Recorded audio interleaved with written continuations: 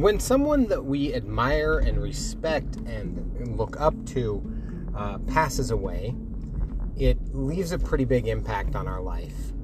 Sometimes even as much of an impact as their life did.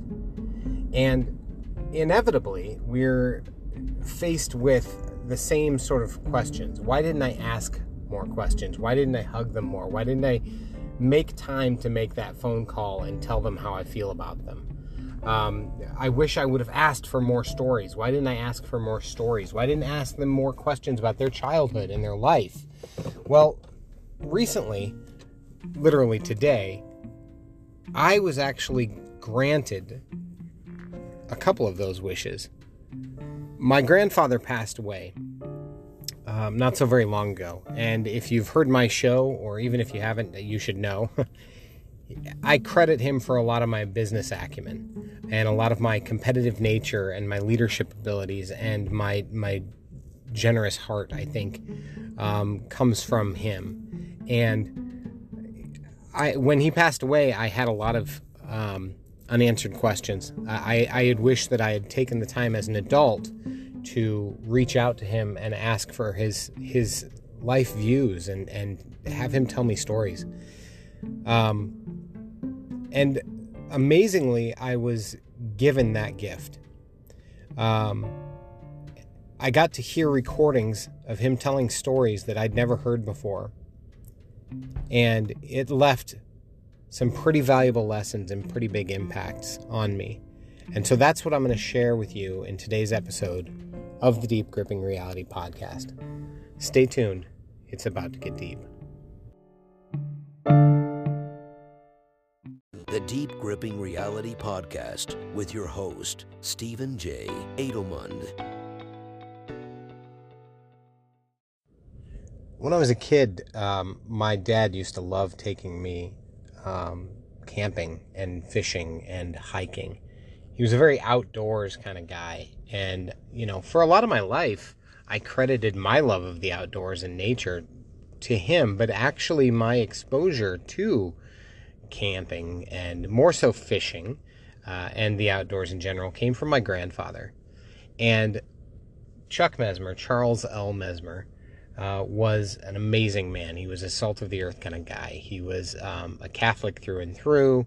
He was a celebrated member of a lot of different organizations, and he donated his time and his money, and he was an entrepreneur. But he was also grandpa.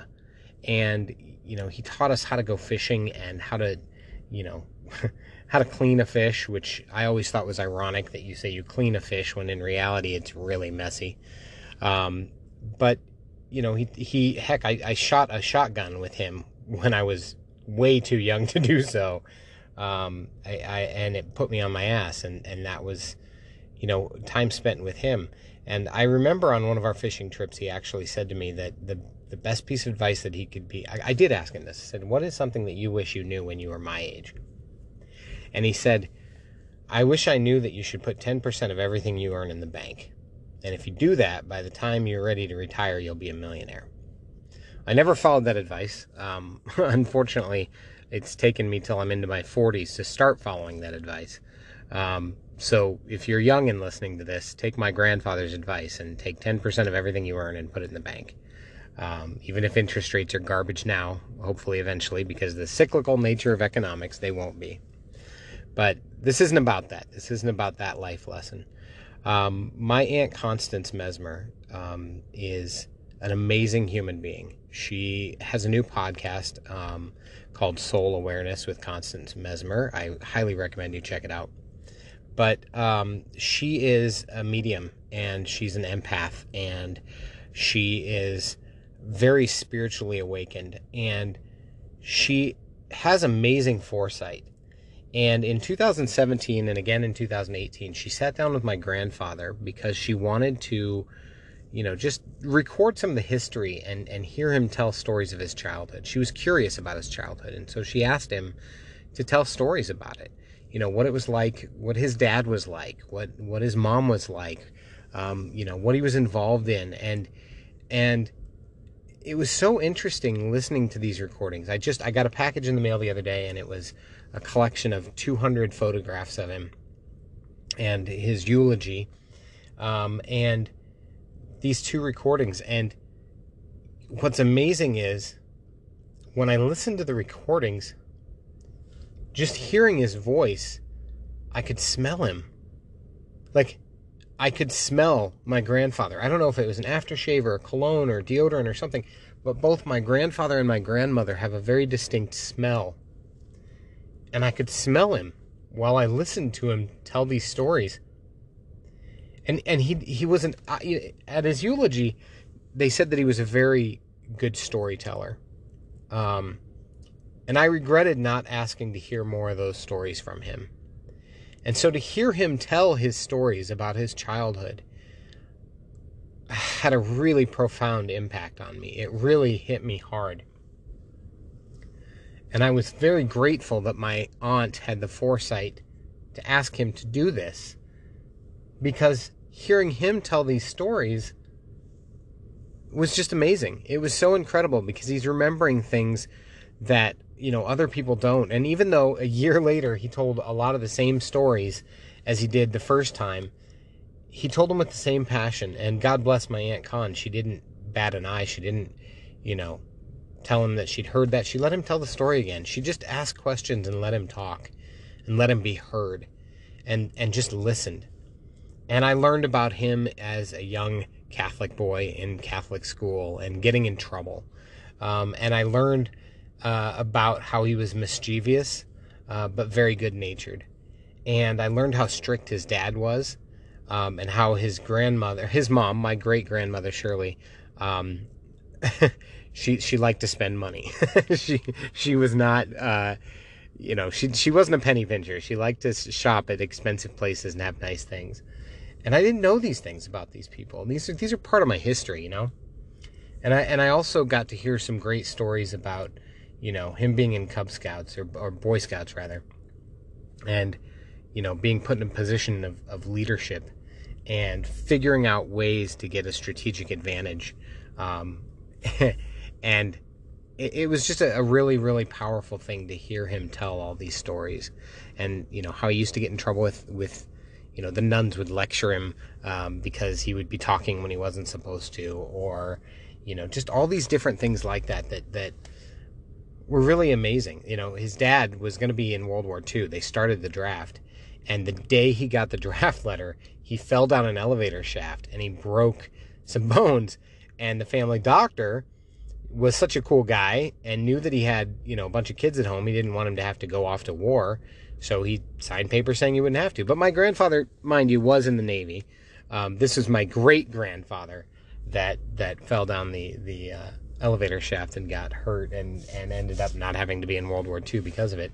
But, hearing these stories get told was really cool, because he would tell the story nice and slow, and you could hear him remembering these things. And my Aunt Constance knew exactly what questions to ask to get him to tell a little bit more. He was talking about how in his dad's shop, my great-grandfather was a master upholsterer. He was a great upholsterer, and he was so good at what he did that he usually undercharged people, as far as my grandfather said, because my grandfather was a very business-savvy man, even a boy at that age, that he knew that his dad was undercharging people.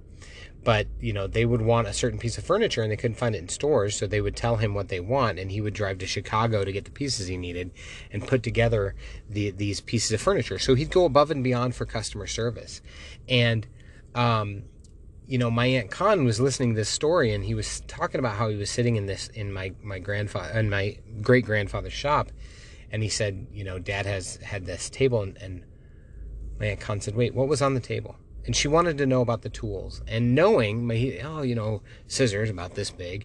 And he goes, well, about how big would you say that is? Because she knew it was a recording, so he's remembering it and being a visual storyteller. And she's asking him so that those of us later who are listening to the story can understand it. So even my Aunt Constance, maybe taking a note from him, I don't know, but is thinking with a audience in mind perspective, And so he's, maybe a foot, and then he said, he mentioned some industry specific term, and it was about fabric. And so she asked for him to talk a little bit more about what that was. And it was really, really cool hearing him talk about all these different things. And the thing that really got me was that he took his time to tell the story and made sure that he answered the questions. So she would ask him a question about something, and he would start talking about something else. Now, if it was me doing this interview, if you were, I would say, okay, but what about that? And he would have cut me off. He would have said, I'm getting there, because he was going around it to get to that. I'm going to tell you this, but first you have to understand this other part. So he understood the structure of the story because he lived it. It's just his experiences. It was his memory. So obviously he's going to know how to tell the story best. And in my case, when I'm having an interviewee, when I'm interviewing somebody, I tend to, assume that I know how the story should go, and how arrogant of me, and it was neat hearing him talk about these things, but also, almost all of the stories that he told. And maybe this was just the shape of the conversation. My Aunt Con was asking about his childhood and his memories of growing up in Boy Scouts and how far he got, and he got to some star level and all this, and how it was all through the school. So it was Sacred Heart versus another Catholic school in the area, and he's telling these stories about himself as a boy, but he's also talking the more subtle undertones are talking about how he was strategically figuring out how to make sure his team won, and how he understood the strengths and weaknesses of his players and the people on his team, and he played to those strengths and weaknesses. And of course he didn't come out and say this. It was all in the context of his story, and that's my point. I was doing something the other day, and oh yes, now I remember. So I was doing this speaking arrangement for Comcast Communications, where I was talking to 150 new door-to-door salespeople. And Kim Robinson, who was one of my early mentors and is known as essentially the godfather of door-to-door sales, he asked me to do a guest spot on here and be an expert speaker about sales and marketing. And so I did. And one of the things that I kept circling back to is a lesson that Kim mentioned and other people on the call, other experts on the panel talked about, which is that you have to listen. You have to ask the right questions and listen. And you may think you know what you want to say next, but if what you have to say isn't in the other person's interest, they're not going to listen anymore. And so telling a story that makes it relatable, that makes it understandable, is so powerful. And at the very beginning, when I first was listening to my grandfather, his voice was very nostalgic, which is why it was like I could smell him being there. But at the same time, he was going on and on about this stuff, and I wasn't really paying much attention. And it was because it didn't really have a lot of interest to me. Yes, it was my grandfather, but he drew me in with his story. And that's the important thing, is that storytelling is very powerful. And he didn't have any real goal other than to tell his story and answer my aunt's questions. And my aunt had said in a letter that later she wished that maybe she had asked for him to impart any wisdom to future generations or leave a message for each of his 9 grandkids. But she didn't. And the funny part about that is that I think that each of the 9 grandkids are going to get their own messages from these stories. And the messages that I got are that experiences matter. And, of all the stories that he told, he didn't tell any stories about his business. It was about experiences and about being with other people and his perception of other people and the things that he thought were a little absurd. And, and he talked with love about everybody else in his life. And it was really, really interesting to hear. But that's the moral of this story, is that you should take time to know your audience, to understand your audience, to know what it is that they're trying to get out of this. And maybe he just understood that my Aunt Constance just wanted to learn a little bit about him. And maybe he was, I don't know, he was too humble to be honored by that, I think. But I have often wished that I would have called him. And even while he was still alive, I wished I'd made time to call him and have him as a guest to talk about business, because he started and sold several successful businesses. And I can't do that. But what I was able to do in listening to these recordings and hearing this blessed gift that I received, hearing him talk about, he didn't talk about his relationship with God or even his faith. He just talked about his experience with Catholic school and with the Sacred Heart Cathedral and being the altar boy for a cardinal a couple of times. He talked about that stuff. Real life experiences, and it wasn't deep theological stuff. It was just, this is what it was like growing up as a Catholic boy in that time. And, this is how people acted. Like, he was saying that there was somebody owed somebody else money and they were gonna repossess the truck, and his grandfather literally just pulled out $300 out of his pocket. Now, if this was his grandfather, we're talking pre-World War II time, right? $300 in that day, having him just have that in his pocket and paying somebody off, that's insane. Like, what a flash. And for him to see this happen, that must have been mind-boggling. But that's the kind of thing, that's how he told the story was, to just make it relatable, that these are the kind of people in it. So the people in this lives were characters in these stories, and it was just really an amazing experience that I wanted to share. I didn't do a podcast episode the last couple of weeks because, again, I didn't have anything really major that I wanted to share or talk about, and I'm trying hard to prioritize this podcast as something that I post when I have something important to say and when it's valuable.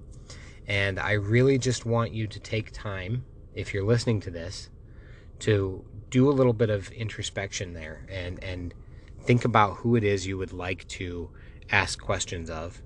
And if that person is still alive, make a phone call. Or better yet, go visit them if you can. Because we only have a certain number of days on this earth, and we don't know what that number is until that clock runs out. And the same goes for those other. Time is the most valuable and finite resource we have, so use it wisely. And I highly recommend that you reach out, ask the questions you wish you would have asked sooner, so that you don't wish you would have asked them. Don't assume that you have plenty of time. And take the time to tell stories. If your kids are asking you questions, they want to know about your life, so tell your story. And if you're really smart about it, record it. They'll appreciate that later. Thank you very much for tuning in. Special thank you to my Aunt Constance for sending me the care package. There were some other personal items in there that I won't get into, but I really do appreciate it. It was an amazing experience, so thank you. Until next time, dig deep, my friends.